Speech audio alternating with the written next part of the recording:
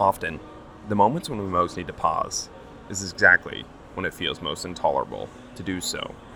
This is the Yoakum Strength Podcast with me, your host, Austin Yoakum. And on this episode of the podcast, we have the legendary NootBro. NootBro is a biohacking savage, went from struggling with anxiety and depression to being the superhero he is today. And today he covers just how he did that. His journey of experimentation with supplements, herbs, and natural remedies to level himself up to live the life he wants to live, with none of the negatives of Big Pharma. He also covers the supplements for athletes, the best pre-workouts to take, testosterone boosters, and skill acquisition enhancers. And he finishes it off with a talk of how to balance the catalyst with the fundamentals, and how to not get lost in the weeds that is the supplement world. This was an amazing podcast with an even better dude, and I can't wait for you guys to listen. Keep chopping wood. Before we hit the intro music, I wanted to introduce to you guys the Yoakum Strength Insider. The Yoakum Strength Insider is our online training platform that takes all of the ideas that we talk about on this podcast and implements them into a program that is available to you at the touch of your fingers. Our goal with the Yoakum Strength Insider is to create better movers, to level up your life, and to move forward from where you are. We do this in a holistic fashion. Not only will you receive a program that has helped hundreds of people become better movers, you'll also receive access to our app that allows you to track everything, has video links for all exercises, and allows you to be in constant communication with a Yoakum Strength coach. Along with this, you'll get our 30-page PDF nutrition and lifestyle guidelines.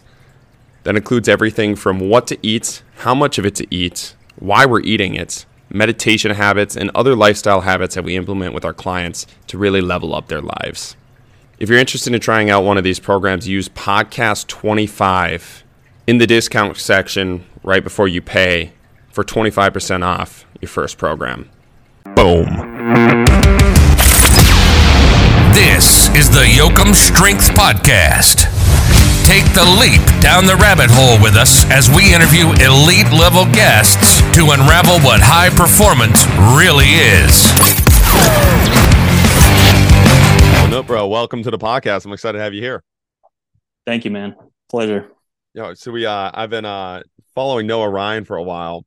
I had him on the podcast, and it was banger of a podcast, dude. Just savage, like total savage. And one of the things I was talking to you about before, and he was one that really recommended, and I'd seen a bunch of your stuff, but he's like, you got to have this guy on. He rips. But the one thing that I was talking to you about, and it just kind of clicked in my head now that I'm thinking about it, is like the reason biohackers in quotations get such a bad like rep in the world of like sports performance is because they're not real biohackers, you know. Like it's like I like having guys like you on and guys like Noah Ryan on to tell your story, because you guys are actually optimizing life. Like you guys are unbelievably smart, you guys are ripped, you guys are jacked, you guys are doing really awesome like physical and mental feats. And then you see the dude that is like just smoking pot in the sauna and just like spouting out the science that you guys have actually done the research on. So it's like these pretend biohackers are kind of like giving a bad rap to guys like yourself that are actually like using these things to optimize life and unlocking peak performance, which I know is something that you really optimize and think about a lot. So I'm really excited to have you on and kind of talk about the biohacking and your story and your journey through it. Yeah, of course. And by the way, I listened to the podcast with Noah Ryan, and it's awesome. And I talk to him nearly daily now because I'm working on a couple things with him. So stay tuned there. Oh, hell yeah. Yeah, so my story probably starts about 10 years ago, 2014. Prior to that, I had lived like a pretty normal life, did decently well in school, was pretty good athlete. But 2014, I was in high school at that point, was in Barcelona, and I had started to have really bad anxiety where I would have, thoughts come into my head. I wouldn't be able to really get them out. In fact, the more I tried to push away from those thoughts, the more they kind of like took control of me. And it was a very kind of debilitating feeling, kind of like a hopeless feeling, because I'm like, am I going to have to live my whole life this way? Like, this is no way to live life. So that was kind of the start of a spiral with mental health, anxiety, depression. Was able to kind of get through it decently. At that point, I was training like every day for swimming, and I was busy at school and all of that stuff. So I was able to kind of stay busy. But it came back, I guess, in 2016. I was in college at that point, had just started college, and had like a similar kind of experience where I'm having like really crippling anxiety, OCD, had no idea what to do about it. And it kind of took control of me. So I had to take a leave of absence. I was borderline suicidal at that point.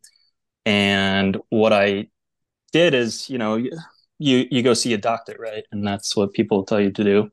And he eventually put me on Lexapro, which is a serotonin reuptake inhibitor, like, classic antidepressant and used for anxiety and OCD. Was also prescribed Xanax. And, those two were super helpful. I'm not going to lie that they did help for a while. But, uh, as with a lot of these drugs, they start to have a really detrimental effect in causing like really unwanted side effects. And, eventually I started having really bad side effects. They weren't really working as well anymore. So I was prescribed even more drugs kind of on top of that. So I was prescribed drugs to treat the side effects of the initial drugs I was taking. And it kind of got to a point where I was taking like 5 medications and I was like, 21 years old. So it was just kind of out of control. And it reached a point where I'm like, I got to take control of my own health because obviously these, the traditional treatments and the medications and the therapy had not really worked for me.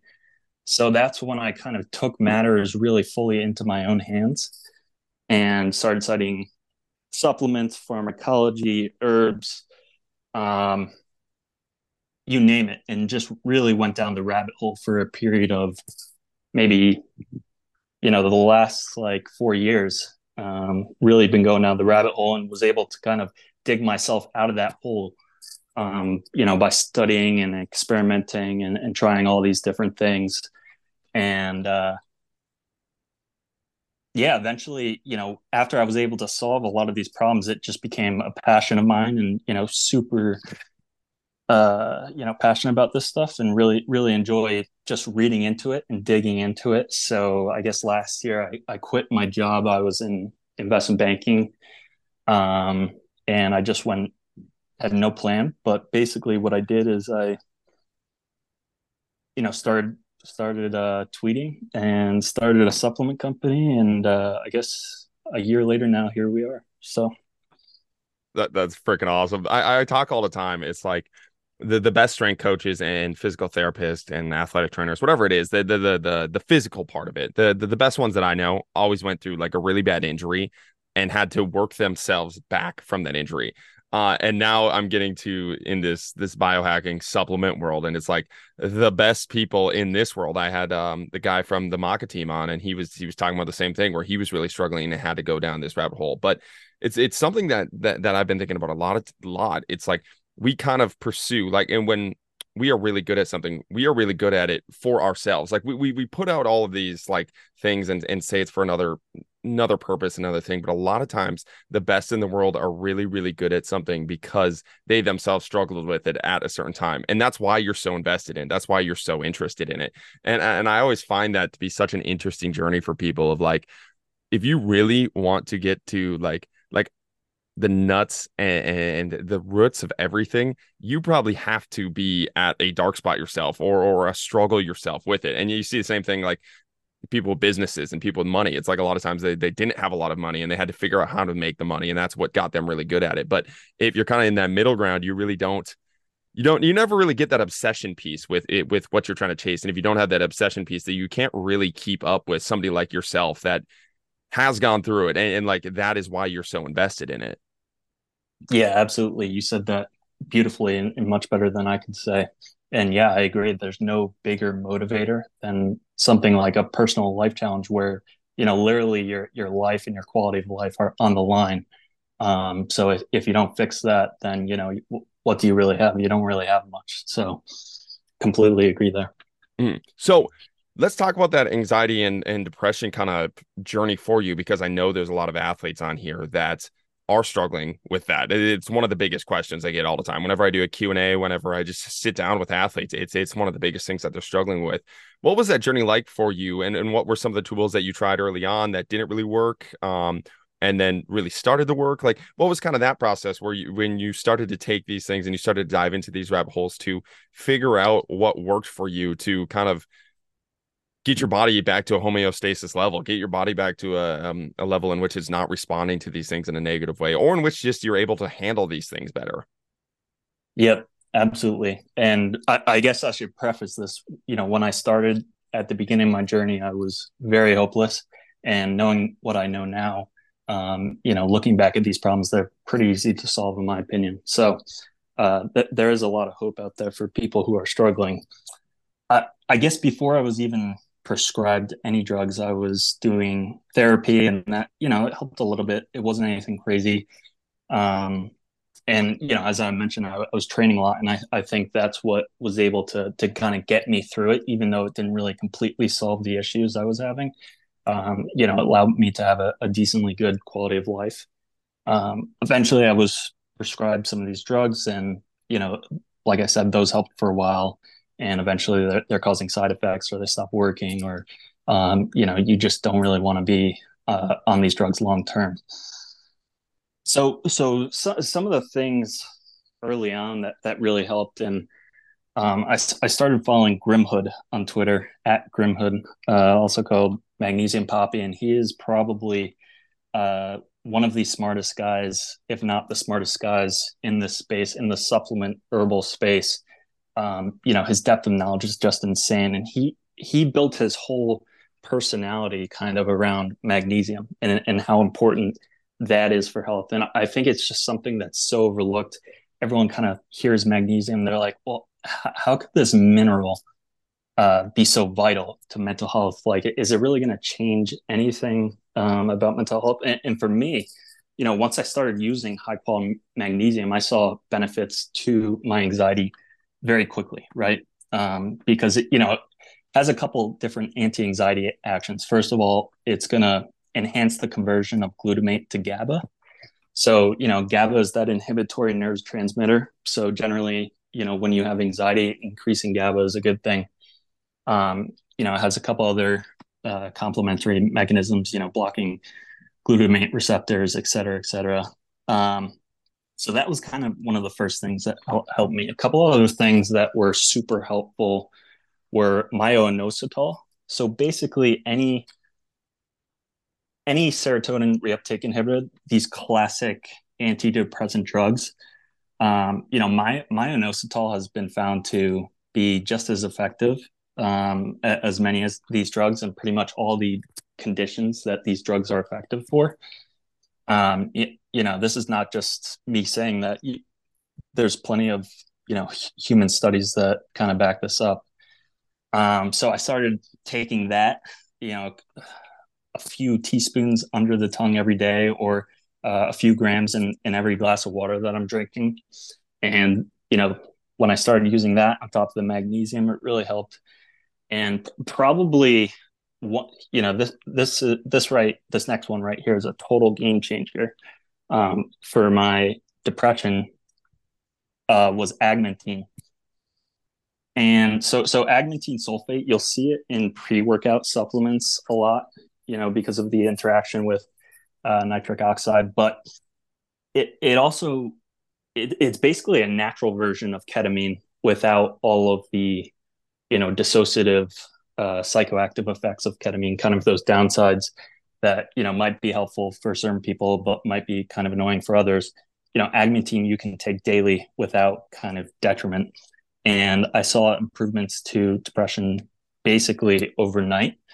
And a lot of people are also kind of corroborating this. And if you go on PubMed, search agmatine depression, agmatine antidepressant, there's plenty of kind of studies exploring this as a new rapid antidepressant, just like ketamine. A couple of years ago, ketamine was approved for experimental treatment in depression. I think it might be fully approved now. I'm not completely sure, but anyways, those were kind of the three main things. So looking more generally now, once you understand pharmacology and how pharmacology ties into certain conditions, it's very easy to treat the condition up.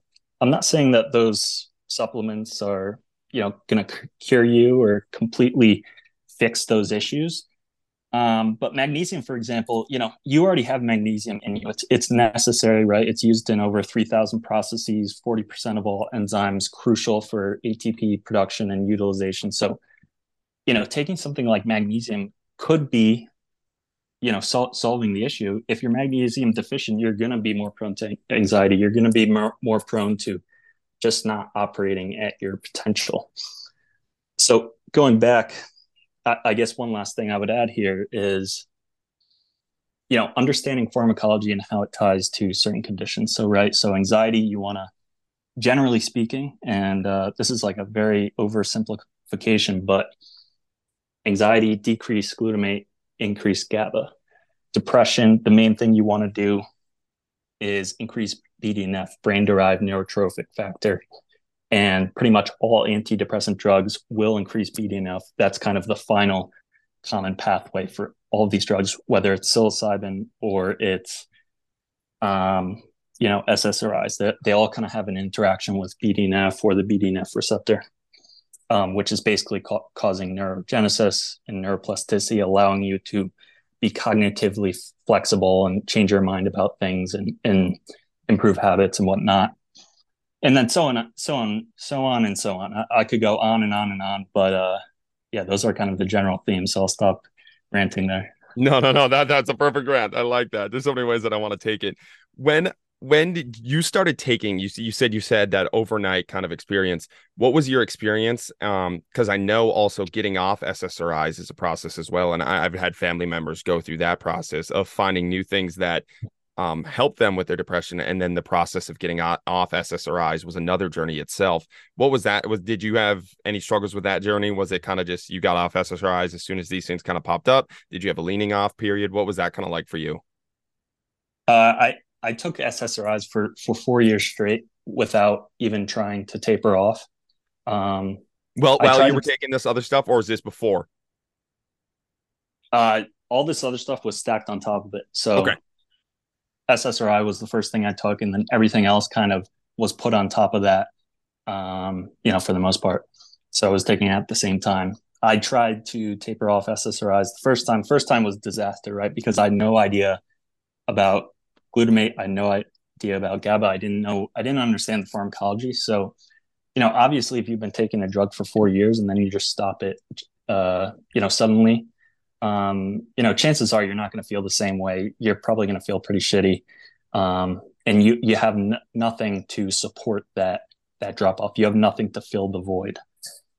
So the first time I did it was kind of shitty. The second time I did it, probably a year later, I really understand pharmacology at that point.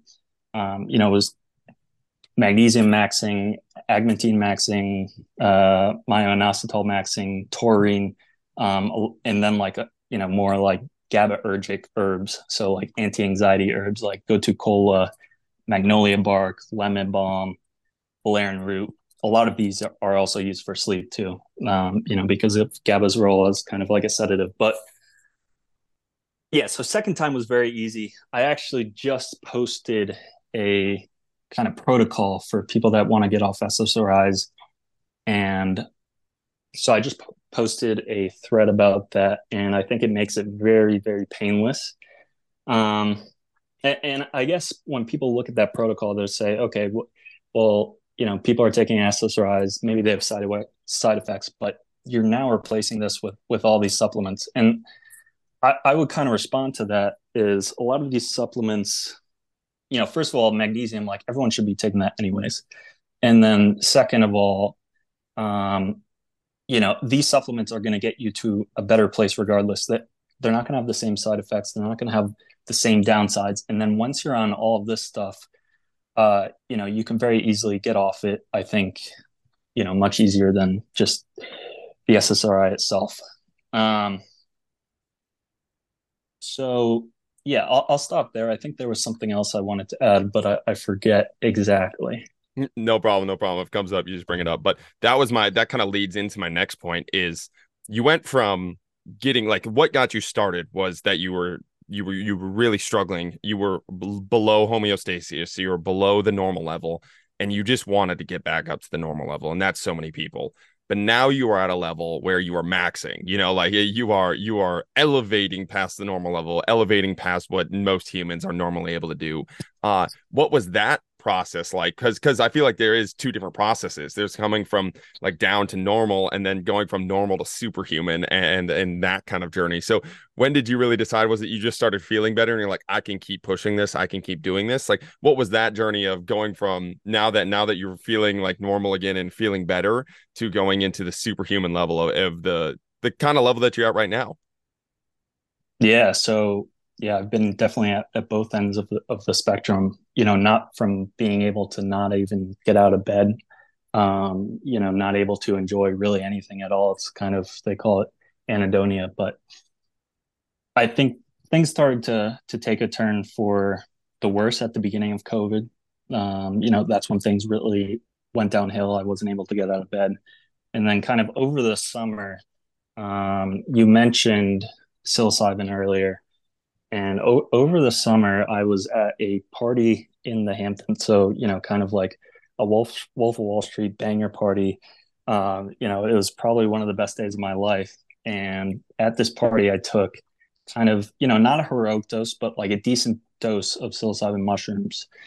And, for the first time in probably months, like 6 months, the next day was silence in my thoughts. It was, 80% of my anxiety and kind of all of the issues were fixed overnight. Now, this wasn't permanently, but what it taught me is that there are a lot of natural options that can help you, and there's ways of doing things that people don't expect are going to work. There's basically alternatives to the convention. Everyone says, oh, you have to take SSRIs, there's nothing else that you can do, and this kind of showed me, well, this solved my problem overnight and was just like the most mind-blowing thing. So I think there's alternatives. um Getting back to the question here. Sorry, what was the question again? Oh, just how you went from that was a fucking good clip. So that'll probably be the Instagram clip. So good shit throwing that one in there. But how you went from I was talking about that because I think it's two journeys of like going from being like depressed and not feeling anything at all to getting to like a normal baseline level. And then going from the normal baseline level to the level that you're currently at, which is like people are looking up to you. People are looking up to you as a superhuman, as like a person that's brain, like they want to live like you. So it's not even just the normal level. Like you went from down to normal to superhuman. You know what I mean? So Yeah. how was the journey from going from normal to superhuman? Like, what was that? Was it just you started to feel better taking these things when you went from down to up, and you're like, I can keep maxing this, I can keep pushing this, I can keep doing this. And were the supplements different? Were there different things that you explored? What was that journey like? What was the second part of that journey? I guess. Yeah, so I guess, the second part of the journey is, the first part was kind of the supplements. They kind of spurred me in the right direction. Obviously, the psilocybin trip helped as well. So those are kind of getting you on the right track. But what I soon learned was, they're not going to do everything for you. They're not going to, they might help you create better habits, and they might ease that process and expedite that learning process. But they're not going to eat the right foods for you. They're not going to, you know, enhance your sleep so that you can only sleep 2 hours a night. Like you have to kind of fix everything else. And trust me, I've tried pretty much every supplement. I've tried to like kind of do everything without having the lifestyle in place, and it just doesn't work. So that's what I soon learned. So really focusing on diet, optimizing things, and cutting things out before I was adding things. So for diet, I was cutting out, like, obviously everyone talks about the seed oils and things like that, but I was cutting out seed oils, pesticides, trying to eat organic. I was trying to cut out a lot of those like factory farmed animals, and go for grass fed and grass finished instead, and eat wild caught fish and pasture raised eggs, and all of that good stuff, right? Because it's not necessarily what you're eating, but it's what your food is eating, Mm. right? Because grass fed and grass finished meat is going to have a much better omega-3 to omega-6 ratio. So, omega-3s, anti-inflammatory fatty acids, right? And it's also going to have a better nutrient profile. Same with, pasture-raised eggs. If you look at a pasture-raised egg versus a regular egg, and we're totally off topic here, but if you compare those two, the pasture-raised one is a completely different color. So take from that what you will, but I think that's pretty much all you need to know. So really, once I was able to kind of get back on my feet with the supplements, focusing on the diet, focusing on, exercise and really, trying to go hard there and improving 1% every day. Focusing on sleep, focusing on all the essentials. And I would say the biggest essential that people overlook is sunlight exposure. I think it's the single biggest thing for health. I think it's more important than, cutting out seed oils or, all this kind of catchy, trendy stuff. I think sunlight exposure is the single best thing you can do for your health. There's, multiple studies that are kind of confirming that it reduces all cause mortality globally. And then there's this other interesting study that says that avoiding sunlight is a risk factor equivalent to smoking, a risk factor for death. So avoiding sunlight is a risk factor for death equivalent to smoking. So I won't really go into the specifics. Sunlight exposure is going to do so much more than, just vitamin D production. And if you're just taking a vitamin D supplement instead of getting outside, it's just not going to be the same. And I think one of the biggest takeaways from sunlight exposure is really nailing that circadian biology, really getting that circadian rhythm down, because that's really going to influence your whole biology. It's going to influence your physical performance. It's going to influence your mental performance, because it's affecting you on a cellular and mitochondrial level. So yeah, get outside, people. Yeah, I live in Minnesota, so the 3 months that we get sun for is like I'm a totally different human. Like I feel like night and day difference. And it's pretty notoriously known, like in Minnesota too, of like just how much better people feel in the summer here when there's actual sun and it's not -30 out than when you're in the winter and you're all bundled up and still trying to get some sunlight exposure when you're in the winter and doing outside walks. But just the amount of exposure I get in the summer, it's like I'm a totally different person. Yeah, dude, absolutely, man. I lived in Indiana for a few years, so I Yeah. know I know all about that. And yeah, I guess one last thing I would add on that point is we literally evolved to be addicted to sunlight, right? Because when you're out in the sun, it's going to, release those beta endorphins. Those beta endorphins are going to bind to the opioid receptors. So yeah, we literally evolved to be addicted to sunlight. So do with that what you will. Fuck yeah. One of the things that you said that I really liked is you said the supplements let you get back on your feet. And then once you're on your feet, you had to start walking yourself and doing the rest of it. But I think that's a really important point that's probably overlooked a little bit is, and it's not even like, I think a big part of it is getting people like interested and excited and getting them on their feet mentally as well. It's like if you start taking magnesium, where else can that take you? And I think that's one of the best things that is not talked enough about in like the biohacking, the supplement industry, is just how it's such a catalyst for change for a lot of people. It can also be a jail cell for a lot of people, because then they'll think like, if I just take this, then I'm doing everything for my health. And I've seen that Yeah. before too. But I feel like it can be just such a catalyst for a lot of people to start being interested in their health again, start taking these things seriously. Like Huberman's made fun of a lot. Like people talk about like everything that he says, like, but Huberman's probably done more for the health field than any single other person, because he's getting people excited and interested in health. I'm having like old moms ask me about magnesium because of a Huberman clip they've seen. It's Yeah. like, they're excited, they're on their feet again, they're moving forward in the way of health. And there's so many different ways, and there's so many like philosophies we need to tie to it. And they do have to understand that it's the magnesium's not going to make you sleep or eat the right food or stop eating the McDonald's or stop stressing out about your phone and your work. And it's not going to let you see sunlight. But I do feel like there's a huge benefit in just having people excited about their own health with where our health is at in our nation specifically. Yeah, absolutely. And I see both sides of that argument, right? You have the Huberman types who are the over optimizers, and I potentially fall into that bucket. But I think I'm kind of more so in the middle, right? And then you have kind of the opposite of the optimizers, kind of the misfits, the people who are smoking cigs and eating whatever the hell they want, and they're still performing well. So I don't think it's a one size fits all approach.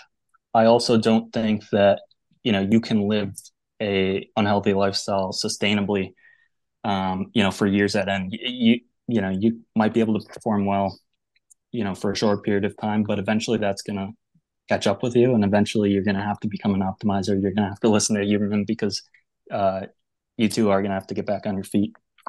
Yeah. So one of the things, like you've mentioned a ton of things already. And I'm always interested in how people like you think. Like, how do you go about the process of actually breaking down these studies and actually learning this stuff personally? Like, and because like you look at your Twitter page and there's so much information. It's like a PhD of information throughout your Twitter page. How do you go about the process of like, do you set out time of like, this is going to be my research time, this is going to be my content creation time? Because there's a piece of learning the knowledge and then taking that knowledge and making it content for people that can digest it and grab and be interested in too. Because again, it's like all the studies are out there for everybody to see, but nobody's seeing it that way. That's not the catalyst for people to be interested in this stuff. People like you are the catalyst for them to be interested in this stuff. So how do you go about that process of like catalyzing the things from the research study and learning about the research study so you're not just throwing out random shit? Yeah, absolutely. And that's such a important question, right? Because like you said, all of that information is out there. It's right in front of you. And oftentimes, very simple solutions are really at your fingertips. It's not, like, some crazy biotech has to create some crazy drug to fix your problem. A lot of the times the answers are relatively simple. I'd say my approach has kind of evolved over the years. When I was dealing with all these sorts of issues, and some of them were mental, some of them were physical, having that, it's kind of like a problem solving approach. So doing a lot of Googling. I think when you're a beginner, it's better to start off with some resources like examine.com or selfhack.com, or Ben Greenfield is a great resource. He has a good book for beginners called Boundless, and it covers a lot of how to fix certain problems, and kind of the nuts and bolts of biohacking and stuff like that. So I think starting there is a good approach, just to build your foundation a little bit more. Then you can kind of get into, and this is very simple. This is something that anyone could do. Let's say you had arthritis, right? Osteoarthritis, and you had like crippling pain. All you have to do is go to scholar.google.com, type in osteoarthritis, and if you're looking for a supplement or an herb that might be able to alleviate some of that pain, just search in like osteoarthritis like supplements, or osteoarthritis alternative treatments, or herbal treatments for arthritis, things like that. So you can basically replicate that with any kind of problem that you have, and you'll see that oftentimes there's a lot of things out there that might be able to help, some more so than others. But it is all out there. And I guess for some of the advanced people, just real quick, I would recommend using Sci-Hub, which you can use to unlock full studies. Once you unlock the full study, read the discussion or put it into Chat GPT, and you'll get everything out of it, everything out of that study that you need. Also, a textbook that really influenced the way I understand neuropharmacology is called like a Essential Psychopharmacology by Stephen Stahl. So, getting into more rigorous textbooks, if you're interested, is also an option, and it was hugely helpful for me. But I think, basic resources and basic Google searches can oftentimes lead to some good results. Fuck yeah. Well, you touched on a little bit, and this is one thing I was going to ask you as you were starting to talk about this. What's the role of ChatGPT, especially going forward with a lot of these AI systems coming up, for the supplement game and just the self-doctoring game, the self-medicating, the self like healing journey. What do you view the role of ChatGPT being for people going forward? Yeah, so that's an awesome question, and I'm using it nearly every day. But when you just ask it a question like, oh, like, would this supplement be helpful for this, or what are some natural treatments, or what should I do about this? It's going to give you a very, WebMD type of answer, like, oh, there's limited evidence that any of these herbs do anything. Um, and basically, it's going to give you an answer from the perspective of mainstream medicine and kind of big pharma. It is helpful to a certain degree, but that's kind of the experience I've gotten out of it. So you just have to be mindful of that. I think it's most helpful for me because you can get the main points out of studies quicker. You can synthesize information quicker. So using it as a tool in that regard rather than like a database for question and answers for health question and answers, is probably the better move. But how about you? What do you think? Yeah, well, I was just thinking as they go forward, it's like you could have them do it in a way of like, tell me the opinion of like, what would NootBro say about this? What would Noah Ryan say about this? Like, Yeah, I know you can get them, and I've only messed around with Chat GPT a couple times, but I've got it to write programs in the form of Austin Yoakum. Like they'll write really. the way that I write programs and Louis Simmons write programs. So like when I was doing that, I was like, bro, you could do this with pretty much anybody. Like, what would you say about this? And then it could come up with a different way. And I don't know the best way to get there the fastest, but I think that could be a really cool tool of basically they get to ask you guys questions and it will pull from your page of massive information because you guys have all those data points out there and it's able to pull from that. And if big pharma doesn't censor it, if that could be the case too, is like they just take away all of that. But if they don't, you could technically write that up and it would be, this is what NootBro would say about this. This is what Noah Ryan would say about this. And this is the pathway they would take. Yeah, absolutely, man. That's such a good point, and it kind of remind me. Yeah, you could kind of create AIs where it has basically all of the knowledge of Noah Ryan or all of the knowledge of whoever your favorite health influencer is, and you could just ask that questions. And I think if that was executed and built well, it can be such a powerful tool and be able to help a lot of people, I think. Yeah, I got all these ideas. I just got to be smarter at like computer programming and AI and all these things. And you and I could make a lot of money here. Yeah, you and me both, man. So drawing it back into, I know we have a lot of athletes and a lot of coaches listening. You talk about unlocking peak performance, and again, like the athletic performance side of things. We've talked about the mental health and just getting back up to homeostasis. But what is your approach to like things like muscle gain, recovery, learning skills faster? Do you have certain stacks? Because I know like that peak performance piece, like that changes for everybody. Like if you're not an elite level athlete, your peak performance could just be optimizing your memory or your focus at work or whatever it is, like whatever you're doing there. And if you're an elite athlete, it's like, I need to optimize putting on muscle and doing this. So what does that kind of process look like for an athlete and athletic performance? Yeah, there are a couple newer things or lesser known tools, I think. I don't think I really want to talk too much about all of the kind of standard approaches or standard ingredients and pre-workouts because everyone heard about those. Everyone kind of, has heard creatine. Everyone's heard beta alanine, things like that. So I don't want to talk too much about it. I will say though, for creatine, there is kind of a new version. I think it's called creatine, and it's supposedly, I feel like there's a new version of creatine every year, and a lot of people are overhyping this, but creatine is supposedly 8.5 times more potent than creatine because it contains the creatine precursor, right? Mm. GAA. And I guess, they've studied this pretty decently in human studies, and that's kind of an exciting compound. Some people have had good results with it, others not so much. So I think it's something that is worth a try because, the data is very, intriguing to say the least, right? So 8.5 times more creatine levels in your muscles compared to regular creatine monohydrates. So that's pretty crazy stuff. Yeah, that'd be lead to some good results there. Yeah, so that one is very interesting and something I have to play around with a little bit more. Another thing, and I should preface this one is banned in sports, and I used it. I've been using it for about 3 years off and on, and was actually using it as a nootropic, and that's how it's probably best known and what most people use it for. It's called bromantine, and so it's a Russian drug that basically increases dopamine levels by increasing dopamine synthesis.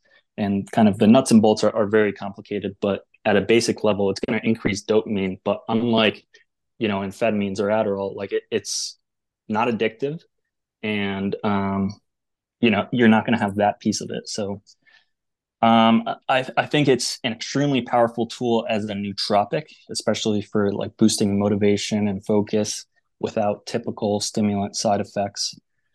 I also think it's really underrated for physical performance endurance. I feel like if I'm using that, um, before a run or at a workout before a swim, I can just go so much harder. It's really crazy, and I think it has to do with the anti-hypoxic benefits.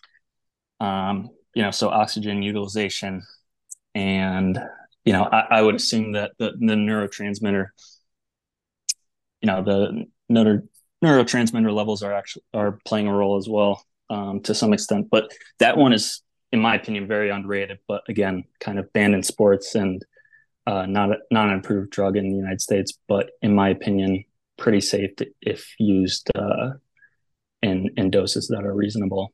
Are you getting a dopamine crash from that at all? No, Oh, no. nice. Yeah, so it actually leads to a long lasting upregulation.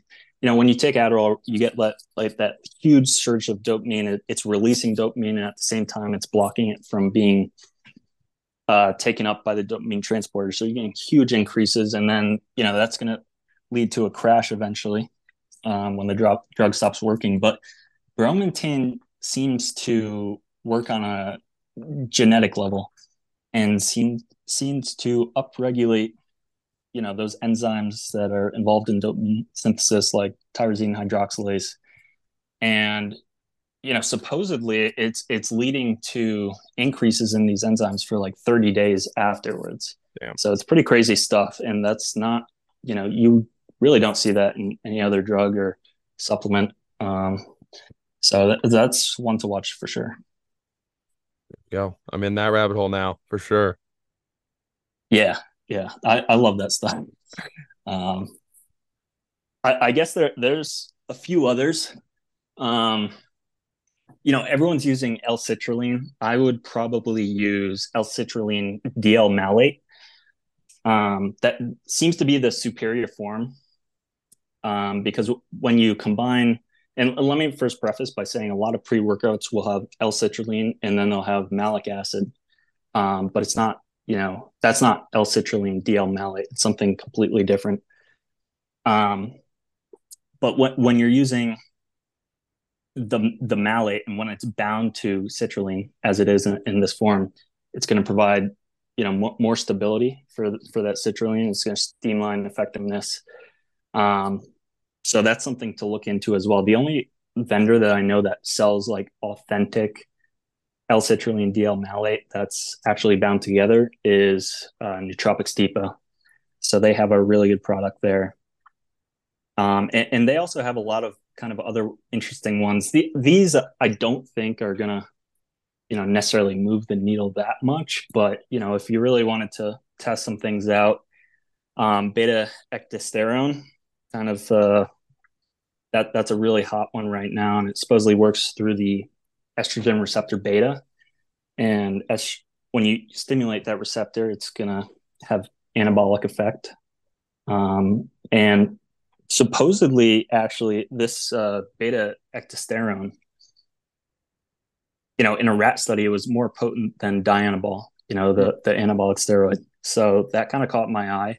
Seems to work really well in some, not so much in others. So it could be hit or miss.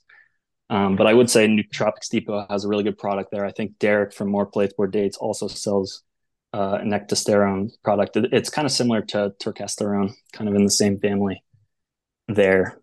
Other ones, again, on estrogen receptor beta, the boron is actually kind of overlooked. I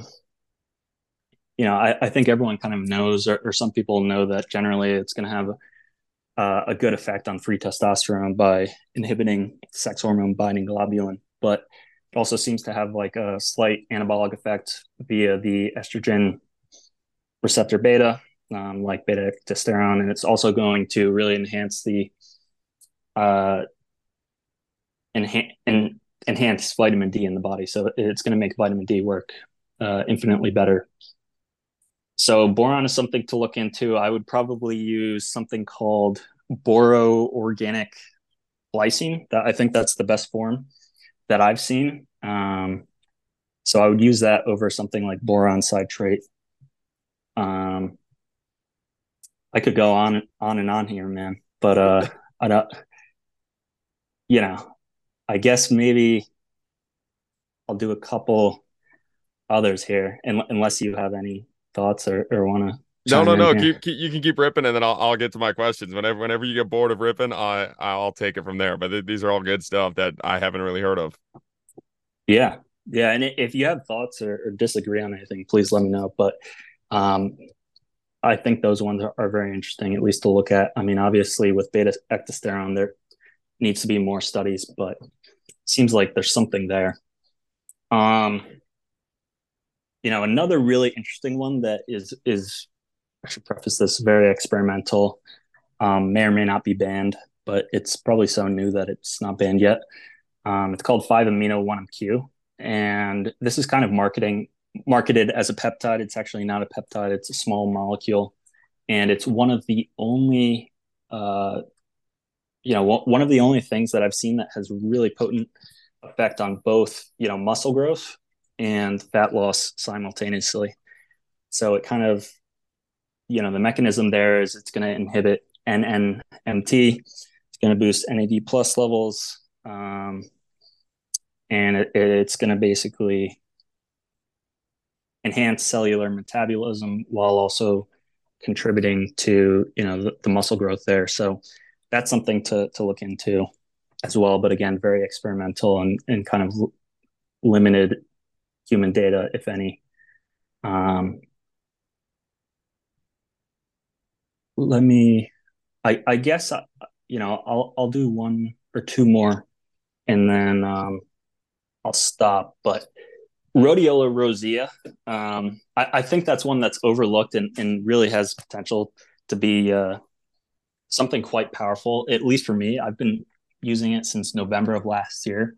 And, there's so many different rhodiola products. And one of the things I talk about endlessly on my Twitter is, um, you know, one rhodiola product could be completely different than the other just because of the way it's standardized. So when it's standardized, you could have a certain percentage of, salicylate, which is one of the bioactives, or you could have a certain percentage of rosavin. And, if it's a salicylate extract, it's probably going to be more energizing than a rosavin extract. Just generally, that's what I've noticed and kind of what other people are saying as well.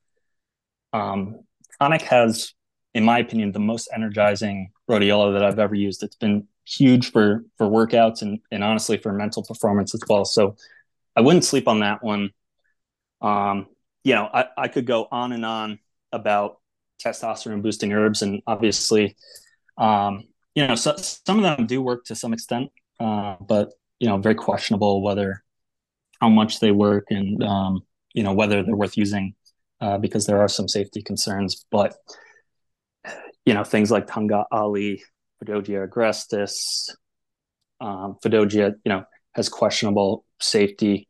I wouldn't really say one way or the other whether it's safe or not, but I do think it does boost testosterone based on the animal studies and my experience with it. And I guess the only other one that's really worth talking about, in my opinion, is anacyclus pyrethrum, and that's also called Acarcara, and it's kind of like Fidogia, but seems to be less toxic, but seems to also have a potent androgenic effect by stimulating the HPG axis, and then you're going to have a boost in testosterone and kind of sperm production and whatnot. So yeah, I would look into anacyclus pyrethrum. That one's pretty underrated in my opinion, and no one really knows about it. I know you talked about Shilajit with Noah, and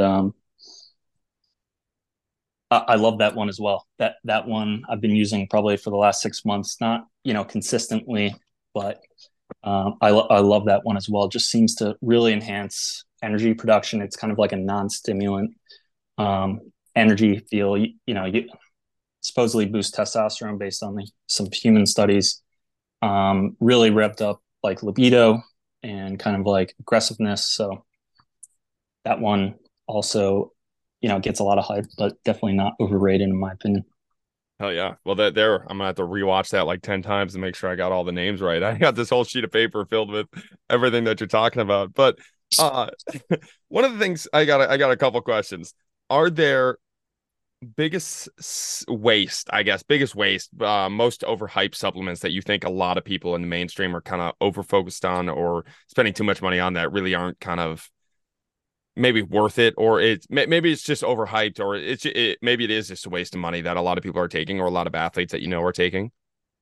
Yeah, and that's a good question, right? Because here I am talking about all these supplements, and if you hadn't read my Twitter before and people didn't know me, and you would think that I'm basically advocating, I'm marketing every supplement known to man because we're talking about so much here. But I think there are a lot that are super overrated. First one I would say is ashwagandha. I do not like ashwagandha at all, and I don't think it's overrated because it doesn't work. It does work, and it probably works too well in some instances. You have a lot of people online, and this isn't really corroborated by scientific data. This is just kind of anecdotal reports, but I've seen enough where it kind of causes anhedonia to some extent in some people when used chronically. There's also a concern with ashwagandha with some liver damage. There's been a report of like sudden liver failure from ashwagandha. So between like those two problems, like I just don't think it's worth using. And frankly, like it really kind of slowed me down. It was too potent of a cortisol decrease. And some people might love it and it might work for them, but if you're looking for something to tame cortisol or decrease anxiety or help with sleep, or even boost testosterone. And by the way, I think it's very overrated for boosting testosterone. It's barely going to do anything at all, and you're better off using something else. But and you're better off using something else for anxiety. There's so many alternatives that are really just superior in terms of the risk reward profile.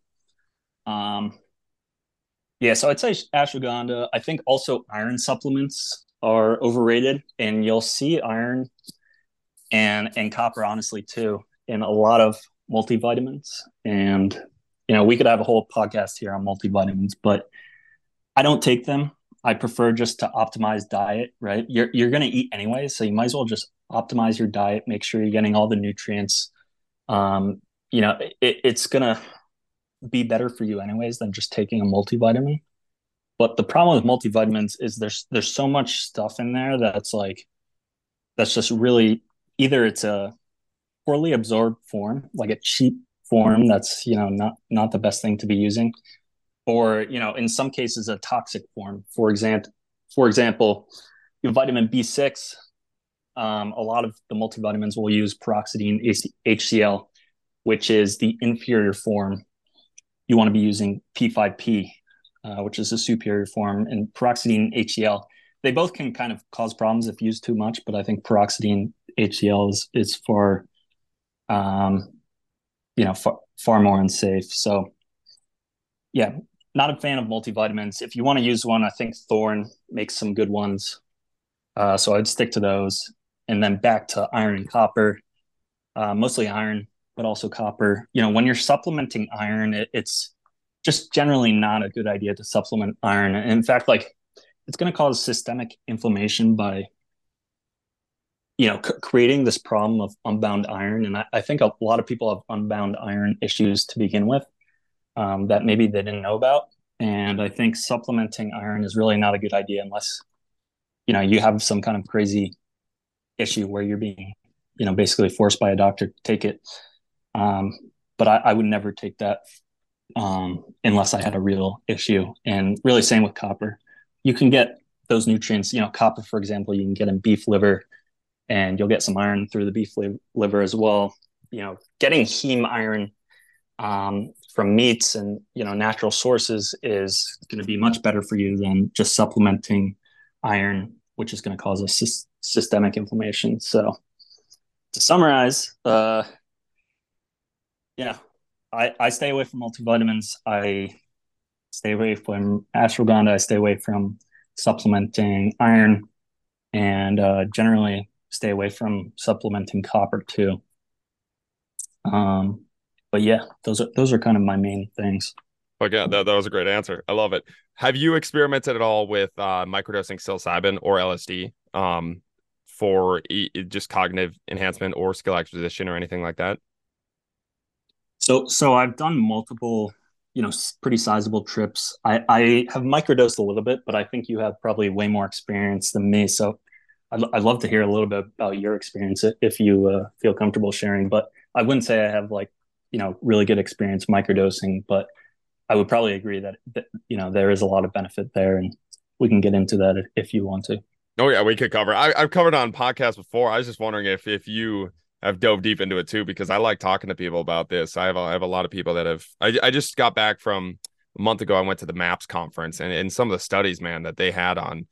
Basically, it's like the way that every study that I've seen, it's like depression, anxiety, skill acquisition, so many ways of just like it's almost like a miracle pill. That's what they keep spouting, and they're like these guys are looking for the negatives of this microdose. Like, and I've been trying to ask as many people as possible, looking for the negatives, looking for anything that they've seen from it. But yeah, you talk about the increase of BDNF. They talk about using it all the time for that. But I really like you talk about how the brain communicates in different ways. That's the biggest thing I've noticed creativity wise, and for sports, it's really effective because you see a solution to this. Let's say you've seen a movement problem 1,000 times. Maybe it's a baseball pitch. Maybe you're a running back. Maybe you're shooting a basketball. You've seen the same movement problem 1,000 times, but your brain's so wired in the same way to communicate. When I see this movement problem, this is my solution. And what I've noticed when I microdose and talking to other athletes that have microdosed is when I see that problem, I can come up with a multitude of different solutions. And a lot of times those different solutions are better than the solution that I just have ingrained in my head that maybe I just figured that out solution when I was 15 years old. And it was the good solution at that time, but it's not the ultimate best solution in my 27-year-old body now. So I think that's one of the really cool pieces of just seeing how your brain communicates in different ways and is able to break out of old habits. And obviously that's in the big trips too, the heroic trips, and the that's a massive piece of the macro trips or the heroic trips too, is just like, wow, you see the world in a totally different way of, I used to communicate through this lens and now I can see it and communicate through this multitude of lenses and kind of pick the character that I want to play. Yeah, such an important point, and really like one of the most powerful tools available. I think if you're using it intelligently, I think you can cause some problems. If you're not using it intelligently, or some people have like bad trips, or some people develop like kind of some sensory issues. But I think overall, I think it's like, such a powerful tool, and probably one of the most powerful tools we have to, remain cognitively flexible, to see things from a different angle, to treat mental illness. I saw there was a study from a couple of years ago. I think it's from 2021, right? And they're treating people with depression. So you're giving someone an SSRI for, I don't know what it was, maybe like 3 months, or you're giving people two psilocybin trips. And the two psilocybin trips was just as effective as the SSRI that you were taking daily over the course of like many months. And it was actually slightly more effective, not statistically insignificant, but it just goes to show you how powerful these things are. For neurogenesis, for neuroplasticity, which are the two main things you want to be focusing on when you're trying to learn, enhance cognition, solve mental health issues. So I agree with you, man. The other thing that I know this just made me think about this is one of the things that they really talk about is like the visual acuity that you get when you're microdose and when you're on Oh psilocybin. yeah, Are there other insane, supplements? man. Yeah, I mean, and I play a lot of hand-eye sports right now, and like when I microdose, it's unbelievable. Of like a ball that used to look like, let's say, this big, will grow with like triple in size, and your ability to track and locate things on a microdose. Obviously, a megadose, your visuals are totally crazy, but on a microdose, like it slows that ball down and makes it huge, and you're able to track and see things like that. Is there any other supplements that you know of that is not a microdose for people that are not they're not ready for the psilocybin world, or they don't want to microdose yet, that can focus on visual acuity? Yeah, so for psilocybin, by the way, yeah, I noticed the same exact thing. Like I felt like it was HD vision. I already, have bad vision to begin with, and it just seemed to really like supercharge my vision. I can see things so much more clearly, and it's happened every time I've taken them. Um, I think that's probably primarily from some neurogenic aspects of the psilocybin and probably some other more complicated mechanisms. I think if you wanted to replicate the neurogenic aspects of psilocybin, I would probably consider a couple things. So there's something called 7,8-DHF, and it sounds very scientific, but it's actually a flavonoid found in various plants, and it's going to bind to the BDNF receptor, which is called TrkB or TRKB. And psilocybin also binds to that receptor in a slightly different way, but that's kind of the neurogenic receptor. If you want neurogenesis and neuroplasticity, the BDNF receptor, TrkB, is a really good place to start. So 7,8-DHF is something to consider. Another one to consider is, and everyone knows this one, but lion's mane. I think it's actually probably much better for nerve growth factor, which is similar to BDNF. It's a neurotrophic factor, but it's going to work slightly differently, and that one's probably a good one to have as well. Again, you want to have like a really quality extract. I think Nootropics Depot, and by the way, I'm not trying to hype up Nootropics Depot, but they just released the first lion's mane product to contain to guarantee a standardized amount of the single bioactive that increases nerve growth factor, which is why everyone takes lion's mane to begin with. So that's pretty innovative stuff for the supplement industry. So those are kind of two places to start. I don't know if there's been a ton of studies saying that they actually improve visual acuity, or they're going to improve your vision. But I did a post on improving vision with some supplements maybe a couple months ago. I'll have to send it to you after this, but a couple other ones I think, like saffron, it is pretty good for vision. Lutein, I think, like astaxanthin, some of those, and I have a couple others in the tweet. If you just search my profile for vision, those are ones that have actually probably have more evidence to protect vision or improve vision, or they're used mainly for that purpose. The neurogenic ones are mainly ones that I'm just kind of that's my theory, so it's not But it's really proven. But it's funny that you bring up the lion's mane though, because the stack that they were talking about, it was shown to be statistically more significantly effective than just taking psilocybin microdosing itself, was to stack psilocybin. It was like 150 milligrams of psilocybin with like 500 milligrams of lion's mane with like, I think it was like 50 milligrams of niacin. and you stack those three, and it was like way more effective stacking those three than taking it by itself, and way more effective. Like it was like lion's mane was here, and then psilocybin was here, and then taking the two together was exponentially more effective than even like just like adding these two together. And the stack was crazy. Oh yeah, I believe it. Yeah, I mean, lion's mane is powerful stuff, man. There's some studies recently, and that probably synergizes pretty well, right? Because you have psilocybin that's working more so on the BDNF pathway. It's doing other things as well, but that's kind of the main pathway there. Then you have lion's mane that's working on a separate pathway. So it's not like you have two things doing the same things. They're kind of working complementary. And yeah, there's been some studies on lion's mane in humans that, are basically saying that it can, help prevent Alzheimer's. So it help prevent early Alzheimer's. And I bet if you used it, in mildly impaired people, and I think there's been studies to support this, but, it's generally speaking, assuming you have a quality product, it's really going to help. So I'm a fan of lion's mane. Some people don't like it, but that's a story for another conversation, I guess. Do you have a dosage you recommend for lion's mane? So it's going to really depend completely on the product. So, that's one like area of nuance that I don't really, feel comfortable saying because, for example, Huberman, and he's not necessarily wrong for doing this, but he'll give you dosages of, Tunga Ali, for example, but every Tunga Ali product is different, could be extracted at different ratios, could have different amount of bioactives. So generally, I mean, I just take like 1 to 2 capsules of a nootropics depot, the 8-to-1 dual extract. I think that's kind of the gold standard product, and their new product that I mentioned earlier is probably good as well. Gotcha. That's awesome. What else did I want to? Oh, THC. I want to talk to you about that. I get a lot of questions from athletes about THC.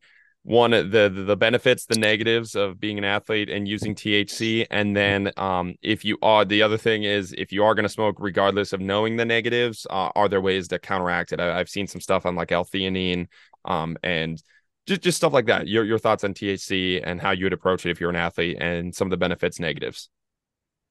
And THC as it relates to cognition or athletic performance or pain. Not using it before a game. Like they're just smoking. Yeah. Frankly, I've never been really super big into it. It never really hit me the right way. I mean, there's been times where I was using it every day, and but for the most part, I just stay away from it. And generally, and this is maybe not the most scientific thing to say, but generally, when I'm smoking THC, I feel like a hangover from taking like an edible and just being completely fried is worse than most alcohol hangovers. Might not be like as bad for you, but generally from a cognition standpoint, I don't think it's good. And so it's not really something I've really been interested that I've looked into completely. But from what I've seen and what I know, I just generally don't think it's the best idea. I don't think it's going to kill you if you're doing it every once in a while, but if you're doing it every day, that's definitely going to take a hit on your performance without a doubt. Gotcha. Well, I think that's all the questions I had for the basic one. Getting to the insider questions. Anything else you want to talk about before we get to the insider questions? No, we've covered so much. I mean, I know you've been ripping for like an hour 13. I was like, man, you're gonna be fried after this podcast. I have so much stuff on here. Yeah, I'm gonna have to take some alpha GPC or something. But this has been great. So yeah, I'm happy to get into some of these other questions. All right, so we got 2 of them. We eliminated some of the other ones that we weren't going to be able to cover, which is good. But I think these questions are actually pretty solid. The first one's probably a little bit easy, maybe not easier, but first one. Different pre-workouts or things to take for pre-workout. You want to have to necessarily be a typical pre-workout for late afternoon workouts so they don't affect the sleep. I think if it wasn't too late in the day, I would definitely consider rhodiola. just because of the effect that it has on neurotransmitters. And some of the constituents there are going to improve mitochondrial biogenesis. And I think also, basically anything that enhances mitochondrial function is really, generally speaking, going to be helpful. So I would definitely say rhodiola. I would definitely say shilajit. There are some other ones as well. I think earlier I mentioned like the creatine. I think that's worth looking at, or at least creatine. L-citrulline, D-L-malate for kind of the pump. And I would probably add agmatine on top of that because it works a little bit differently, but they're both going to enhance that pump. So those are two good things. There's a lot of other things you could add, but I think that's probably a good stack. Yeah. Perfect. Boom. Then last question before you're free and you're able to take your alpha GPC.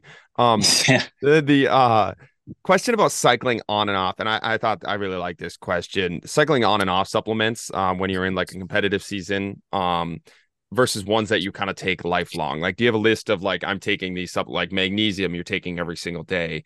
Where I've seen something like I've seen some stuff on even alpha GPC where you should probably cycle on and off of that. Yeah. So thoughts on that, when like supplements that you should take on and off and cycle through, and just your thought process with that versus your like lifelong, I'm taking these supplements every single day. Yeah, magnesium, definitely. I'm taking that every day. Very rarely do I not take that. And it's just, extremely safe. I would say most people are probably even not taking enough magnesium if they are taking it. I think a good rule of thumb is like 5 to 10 milligrams per pound of body weight of elemental magnesium. And that's going to be the smaller dose on the supplement facts label. But yeah, magnesium is something that I'm taking every day. I think for a lot of these, I do cycle or at least take breaks on a lot of these. Like you said, alpha GPC is probably not good to take daily for a couple of reasons. First of all, it's going to have such a big effect on acetylcholine. Because it seems to trigger release of acetylcholine besides acting as like a precursor. And then probably more severely, it's going to increase TMAO, which is not good for cardiovascular health or really anything in general. So yeah, that's probably one to cycle. Anything that has kind of, I would say a good rule of thumb is the bigger magnitude of effect it has, the more likely you should probably be cycling it. So if something has, a huge effect on dopamine or a huge effect on norepinephrine or a huge effect on, boosting testosterone, you should probably take a look at that and ask yourself and look at the data. I mean, obviously it's hard to really give a rule of thumb of like, okay, these supplements are good, these supplements are bad to take daily, but I think that's probably a good rule of thumb. Another thing is like, is this supplement already endogenously like available in your body? Like, for example, magnesium is there. Taurine is already in your body. Even agmatine is already in your body. A lot of these things are already exist in your body. And I, feel more comfortable with those ones generally speaking, but I don't think, it's a hard and fast rule that, just because something exists in your body doesn't mean it's, safe for you to take. So I'd say generally look at the magnitude of the effect. I think, examine.com, selfhack.com, just for a quick and dirty look, they're going to talk about, the safety, the toxicity, sometimes they mention whether you should be cycling it. So I think those are good resources to check out, but it's very hard to give a hard and fast rule. Boom. Well, that was awesome. Dude, you crushed this. You just went an hour and 18 of just basically spewing out PhD information. So I want to thank you for coming on. This is amazing. Yeah, dude, it's been a pleasure. So thank you very much for having me. Thank you guys for listening. Keep chopping wood. Thank you for listening. Join us next week as we dive down another rabbit hole. If you enjoyed the show, don't forget to like, subscribe, and leave a 5-star rating. Follow us on Instagram at Austin Yoakum to stay updated on future podcast guests. Keep chopping wood.